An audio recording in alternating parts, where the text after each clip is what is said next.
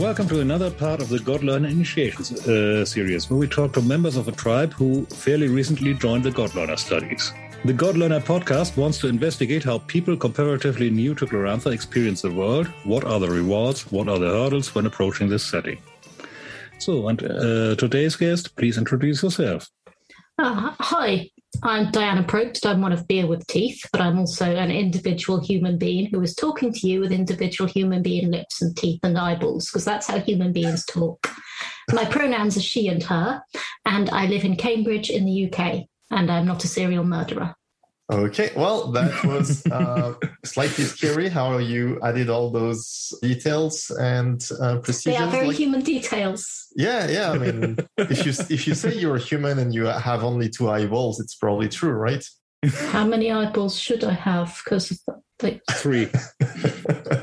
Yes, but yeah, we've had you before on the podcast. You have had me before on the podcast. Yes. I've been here as one of Beer with Teeth. Yeah, and I have been here as a judge of other humans. Oh yeah, that too. I think of all of the people we are interviewing in this series, you're probably the one who went from 0 to 100 the fastest, and probably more than 100 at this point. Let me talk to you about the benefits of illumination, my friend. Yes, but let's start at the beginning, though, and how you got into RPGs in the first place. So that was actually a family thing from when I was quite young. It was started by a family member, and I tend to keep that sort of detail private. But they introduced everyone to Dungeons and Dragons, and we played as a family. And then friends did the GMing and kept that bit outside of all the arguments. And I'm not going to say that we broke him, but after that he emigrated and he never DM'd again. And I've still got his notes, and sometimes I stroke his maps. Basically, he told a massively awesome story, and he showed me how to put a world together. And during that time, while we were playing, I also started DMing. I borrowed a couple of books from other people. We had the D&D books, and I wanted to tell these stories, so I just started telling them. I didn't know that it was supposed to be difficult. I didn't know that there was any entry requirements. It's just shut up, sit down, we're going to do this thing, because that's how it had appeared to me. Yeah. So we did that. And that's it. Mm-hmm. I've been GMing most of my life now, since probably the age of 13, 14. I was playing since a bit younger than that. Yeah, and did you play a lot of other stuff besides D&D over the Not years? very much. I tend to like one sort of thing. So I was often the GM or the DM or whoever was in charge. And I met other friends who would do this, but I tended to tell the stories. So I tended to be the one who would decide what we were going to do. Mm-hmm. I played a bit of White Wolf stuff. I've played some other things. I've been massively loyal to the Amber universe for a very long time, because it has some messed up people in there, and I can play them really well for some reason. Did you play the actual Amber Diceless RPG? Mm-hmm. The Diceless game, and then Lords of Gossamer and Shadow, which I actually supported when it was a Kickstarter. Or was it Kickstarter back then? Oh, no, I never heard about that thing. What is that? So it is a reskin of the rules, sort of, a world that can fit into the Amber game, but it can also stand on its own if necessary. And it's a diceless system? It's a truly diceless system. It was written by one Jason Durrell. Yeah. And it's really cool. It unbreaks a lot of the problems that Amber Diceless had. Mm-hmm. Which I really appreciated, and some of my friends really appreciated. Yeah, and then someday you entered a RuneQuest campaign. Yes, so I was GMing online a few years ago, and one of my players mentioned this and said, "No, I get obsessive." And he twisted my arm into it's like, fine, I can just, if I don't like it, I'll leave. My problem was I knew I might like it. And unfortunately, I liked it, and here I still am. So for further products, we need to keep you like it. You need to make sure that I continue liking it, and that means sending cash to me in person or by drive-through RPG. Well, I also I'm accept doing that. high-quality alcohol. That's why I like you. That's why I'm sticking around you, Ludovic. What kind of alcohol are you into? I said high quality. Do you need to know more? It could be expensive wine or expensive whiskey or expensive whatever. Yeah, we're talking alcohol. Yeah, see, all of these things, the answer would be yes. Okay. And I don't understand why you're going to the effort of listing them instead of going to the post office. Actually, even though I'm French, I have to admit that I actually don't drink alcohol. In that case, send me all your spare Bordeaux. Just do it. I understand you have a ration. French people have rations of wine. I've decided, so that's the way it is. Just send it to me. Yeah, but since I don't drink, that would be my wife's bottles, and she would be very mad at you. So, and at me. Well, yeah, actually. I mean, she can find out where I live, but it's my. That's not the problem. She knows where I live. Actually, that is a problem, and I appreciate that will be quite difficult for you. And my couch is comfy, but just for a couple nights, not more. But anyway, back on track. So yeah, you feared you would like it. What did you like? So this is actually a really difficult problem to put into merely an hour. It's a fractal game.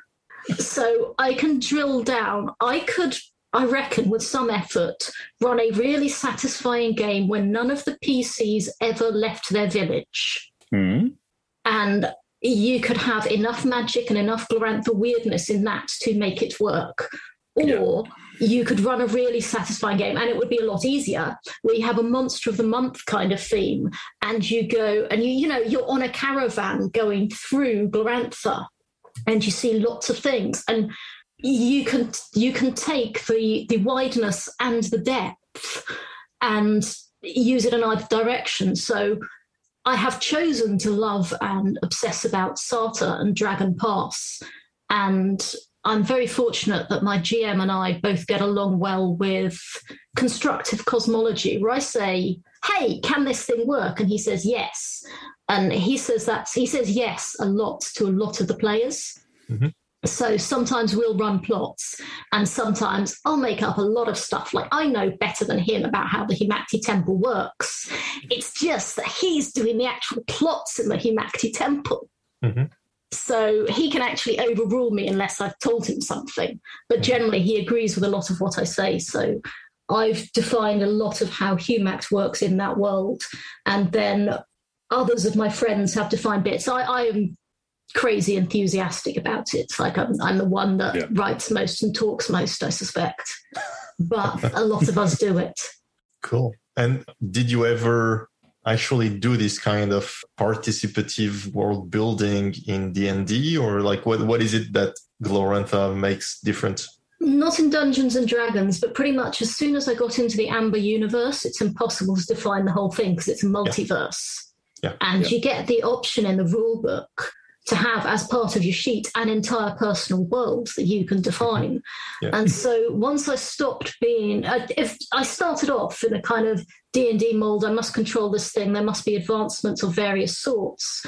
But eventually I got to finding out that when other people did a lot of the definition, it got better, not worse. Mm-hmm. So I wish I'd found that out earlier.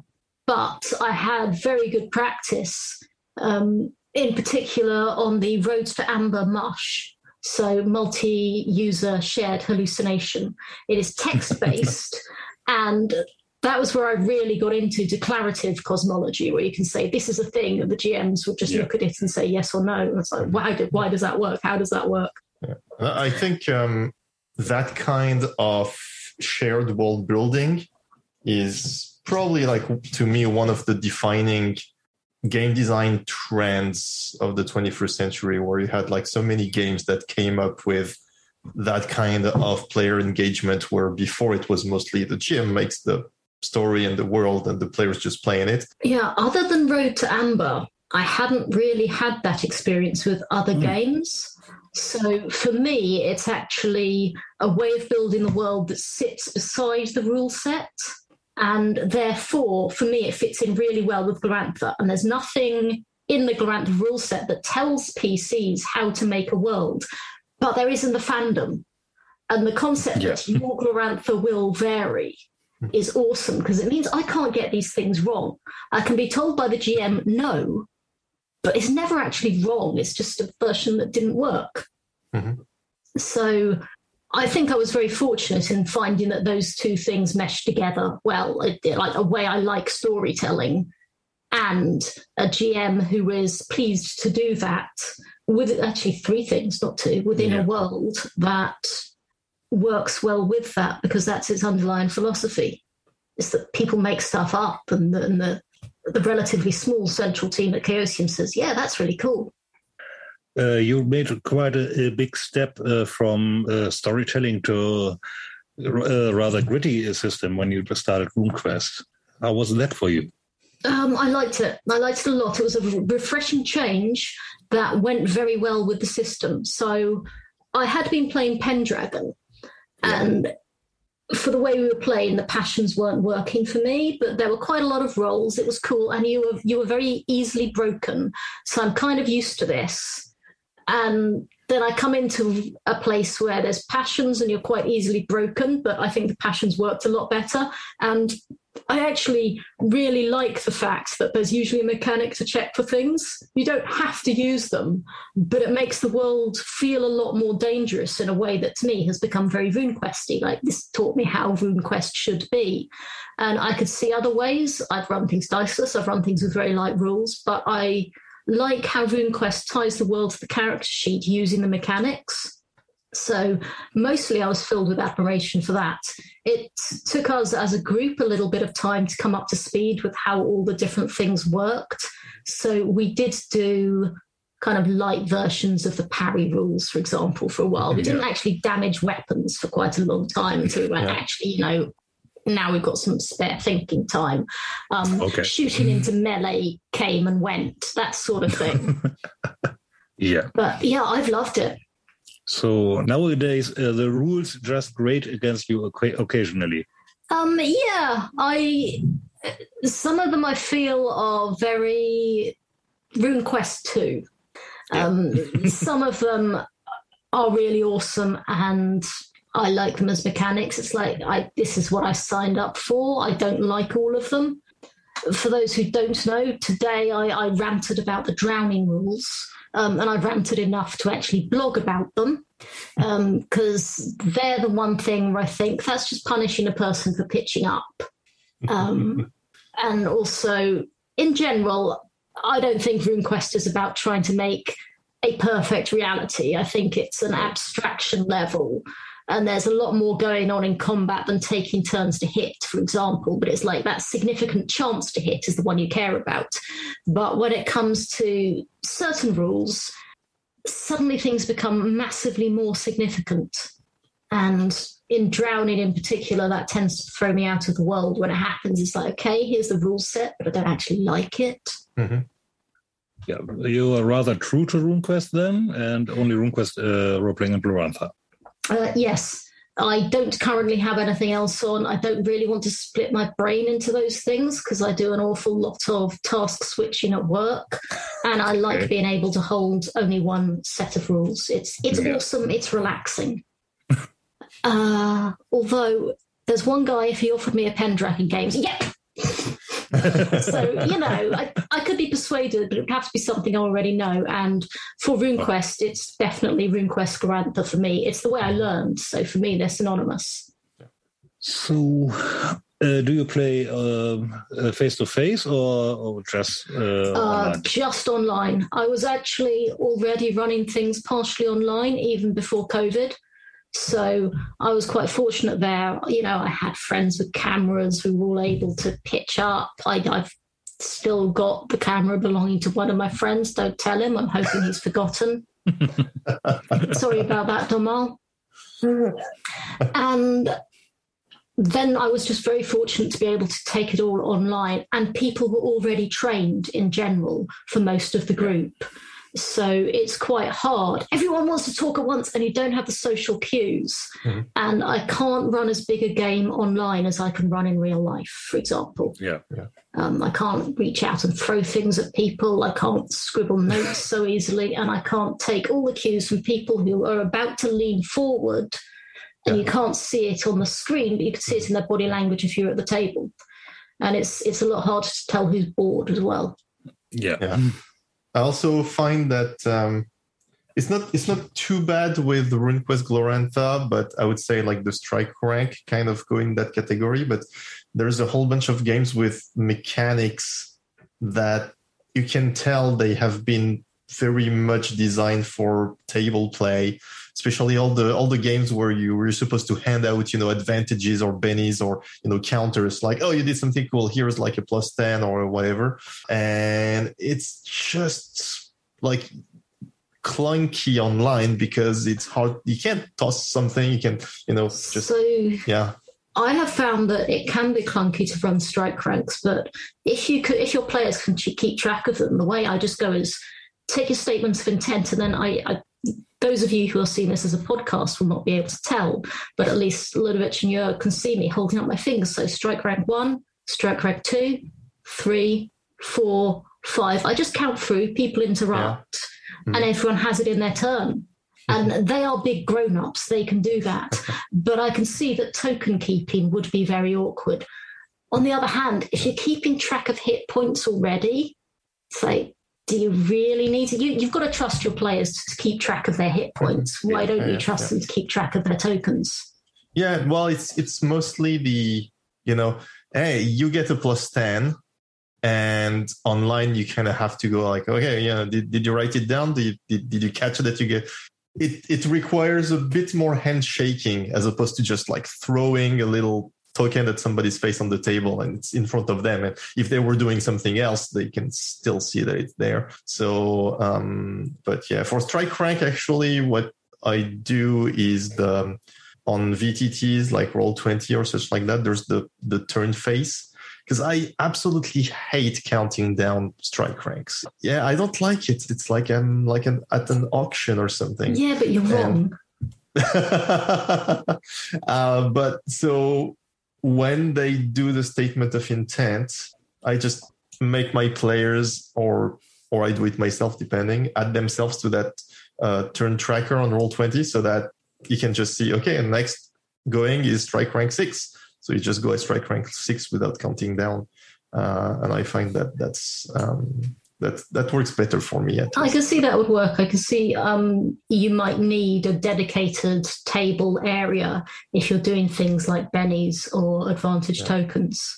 There's a tracker in the starter set that I think is actually meant to be used like that at the table, where you would put your mini or some counter on it, or the awesome trackers you can get from Infinity Engine also. Which I haven't been able to use yet at the table because I started playing RuneQuest during the pandemic. So I'm looking forward. Sad. Yeah, I'm looking forward to using that tracker. But anyway, to me, moving a physical thing gets in the way because just saying it is faster. But I'm quite an impatient person. Well, I'll ask you next question. Yeah.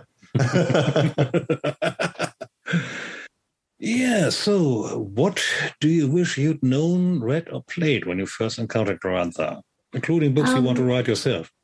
I don't think there's much, to be honest. I mean, I came to it without any nostalgia for any earlier versions, and I think that served me very well, because there are a lot of people out there who are going, but wait, 20 years ago, this happened. It's like, to me, that doesn't hold me back. It doesn't. I haven't had the joy of knowing it all along, but I also don't really care about it because it was in the past. So I'm seeing things in glorious new Technicolor. I've never had the struggle of playing a 17-year-old whose best skill is 53%. And I enjoy things as they are. So, maybe I'd have liked to have read the rule book, but our GM was pretty good about it anyhow. For a long time, only he had it.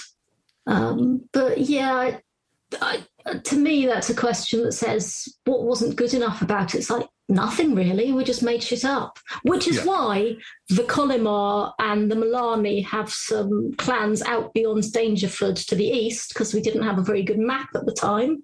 But that's not wrong either, so that's fine. Maybe would have liked a better map. Yeah, maps are cool. And Jeff has just provided that one, so... Yeah, it's really cool to see each clan map with lots and lots of places on it. It puts a lot of stuff into context that theoretically you know, but we didn't actually have it.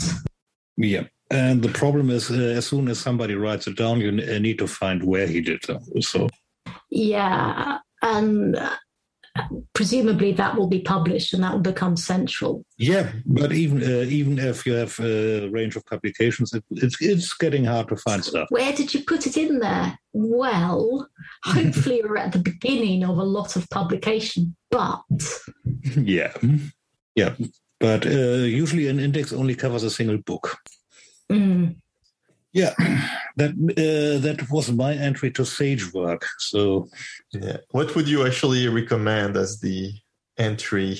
Well, Jörg is currently holding a not yet unwrapped starter set, and any minute now that will be open, and that's really good. So that's definitely a recommendation I'd have. I also really like the Broken Tower. It's got some very good scaffolding. It's got what you need to get beginning. And I think that will be like a good starter adventure. It's around the same level as the starter set. Yeah. So that's definitely a thing that I would say. There's beyond that, I'd say get the starter set and then get yourself the adventure books.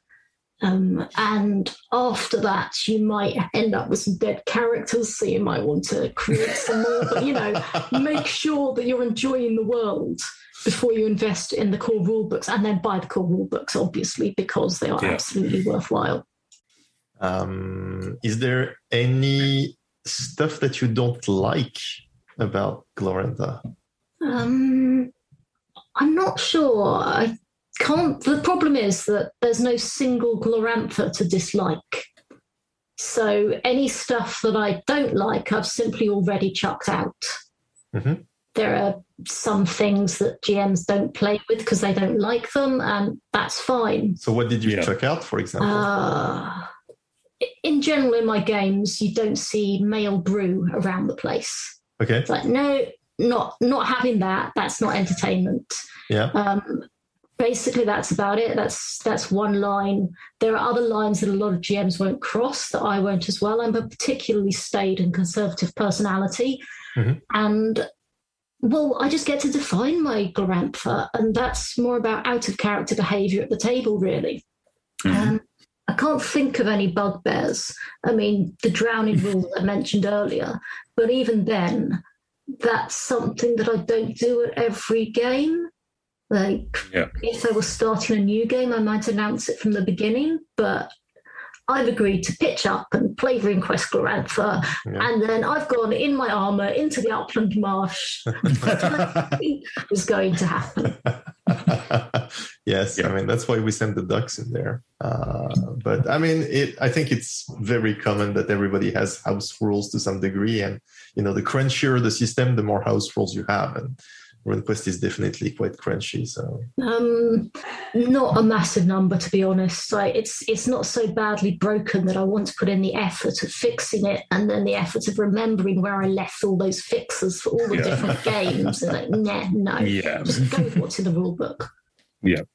I guess a lot of these house rules really are inherited from earlier versions. I suspect that's the case. Frankly, this is the house rule version for the Chaosium team already. Like, why do I want to mess with it yet again? Yeah. So, we've pretty much hastened through this because you already got a chance to tell about your campaigns, unless you think there's new awesomeness you want to spread. There's one thing that I didn't get to mention last time. So for people listening, we'll have to refer them to the Designing Adventures in Glorantha episode 4, I think, which is when we had you and the other beer with teeth. So you people talked about your campaign there. So we'll have the link in the show notes. But you can add to that. Yeah. There's just one thing to add. One of the funniest games that I have ever run was at a convention. It was the Glorantha Games in Birmingham the year before COVID hit. And there I am, newbie GM, sitting there, and obviously I throw all of my people into an unexpected hero quest in the first 5 minutes because they deserved it because they came into my game. I mean, seriously, was my innocent, nervous look not enough warning for you? And then they were thrown into a hero quest, and to their horror, they were playing Lunars. Like they're all honest, really good humanity.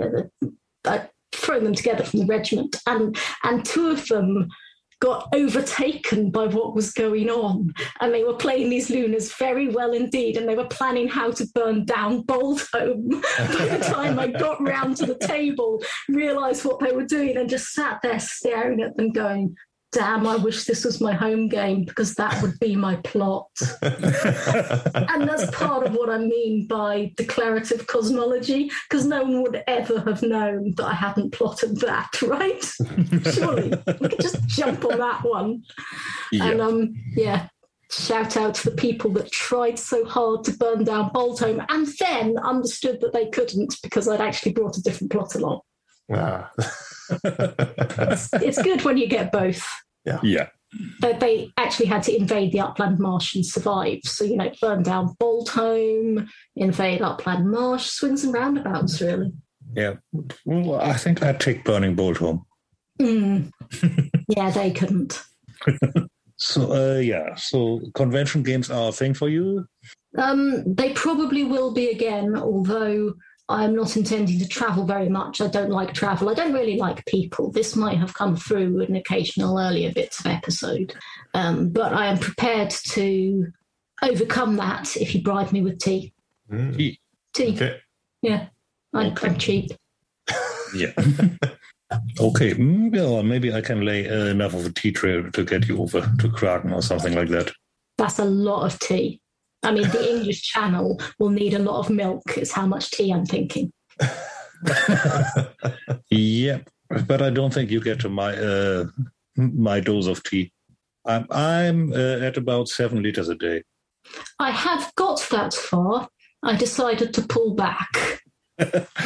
Is that even it's distracting. Healthy? No, I was totally unable to sleep, but I started off as an artist. I would need to walk away from my easel and come back and look at it with fresh eyes. So I'd go make myself a cuppa. And I could do that 10 times a day quite easily. Yeah. And then I moved into an office. I was working in an office for a while with someone who drank as much tea as me and would make tea for each other. So we'd actually drink twice as much tea. And then lockdown hit and I realised my sleep pattern was just completely destroyed and started drinking other stuff instead in the afternoon. Even though, frankly, coming back to your easel with fresh eyes should be quite easy given all the human eyeballs you have. I only have exactly the correct number of human eyeballs. We have agreed this. Yes. Yes. Yeah. At a time. Yes. Well, we have a couple of joke questions. I think you already suffered some of those. So, yeah. Varmandi or Oliving? Varmandi. Seriously, I have I ever told you about ice shinty? I've told a lot of people about ice shinty. Imagine ice hockey, but for Aussie rules. Yep. And none of that namby-pamby armour. And if they make a rule in your honour, you're going to be getting feasted. The Varmandi are amazing at ice shinty. One of the games I'm currently running features the Varmandi. The PCs left during dark season to avoid ice shinty season. Like they've gone to Prax, they've gone to New Pavis just to avoid being the captain of the ice shinty team. Yeah, so rather troll war than ice shinty to them, yeah? So, yeah. They haven't yet found out about Troll Ball, but ice shinty does make it look particularly well constructed as a game. Yeah. I first encountered the idea of shinty on the digest years ago, and it was described to me as full contact golf. I got the idea for it as I do it when I saw what looks like a hockey puck. It was an old construction. I've lost it now, but it was a jawbone just tied to a stick. It's basically, there's nothing it could be, not hockey puck, hockey stick. There was nothing it could be except a hockey stick.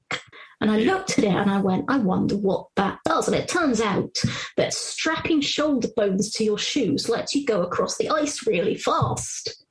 Yeah. And I needed plot for that evening.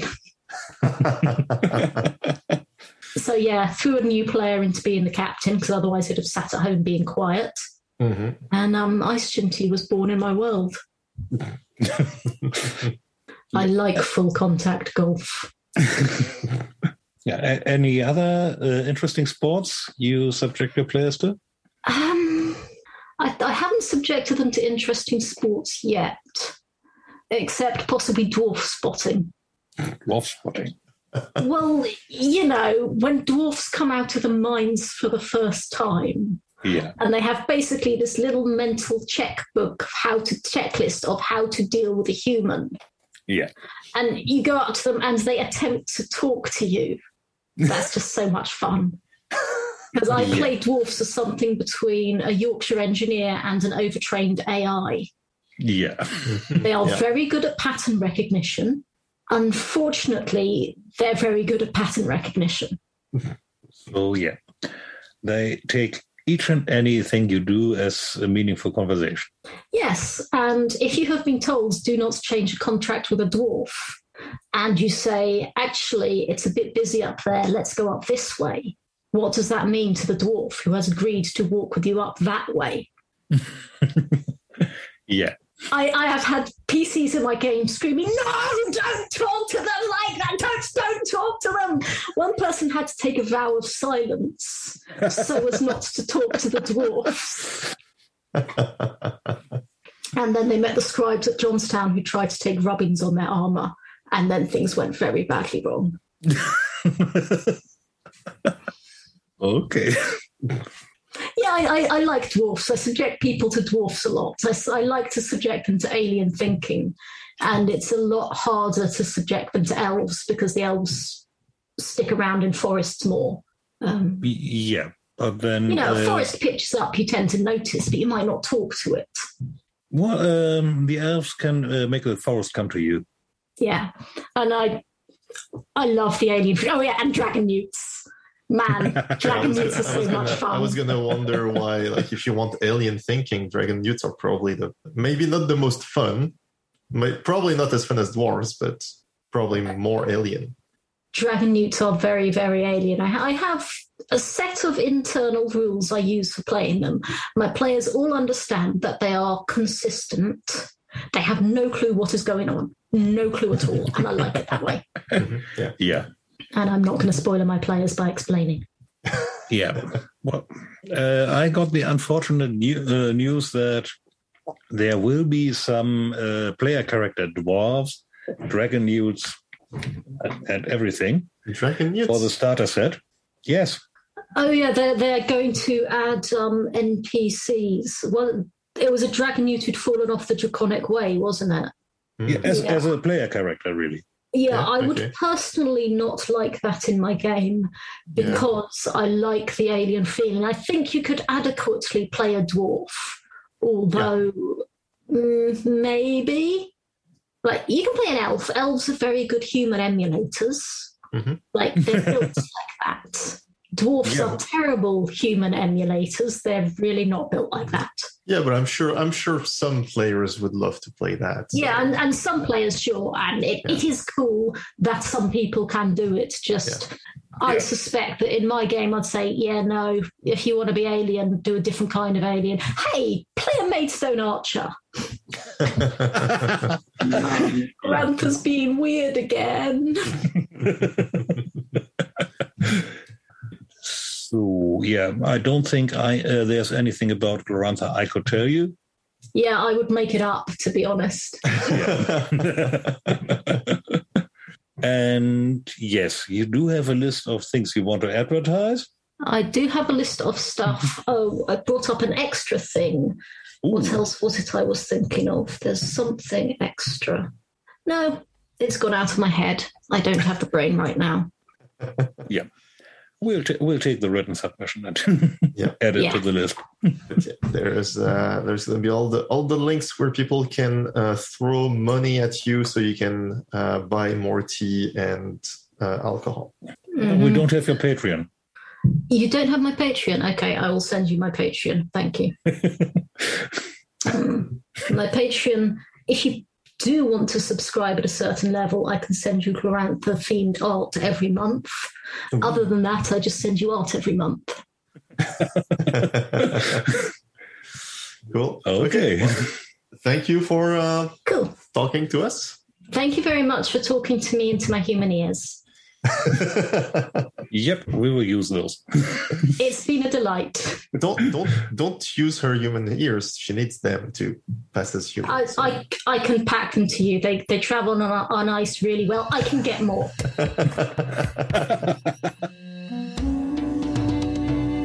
Thank you for listening to this episode of the God Learners Glorantha Initiation series. The intro music is Dancing Tiger by Damscray. The outro music is Island Dream by Serge Quadrado. You can find us online at godlearners.com or on Twitter and Facebook at The God Learners. See you next time. Question everything to the void and beyond.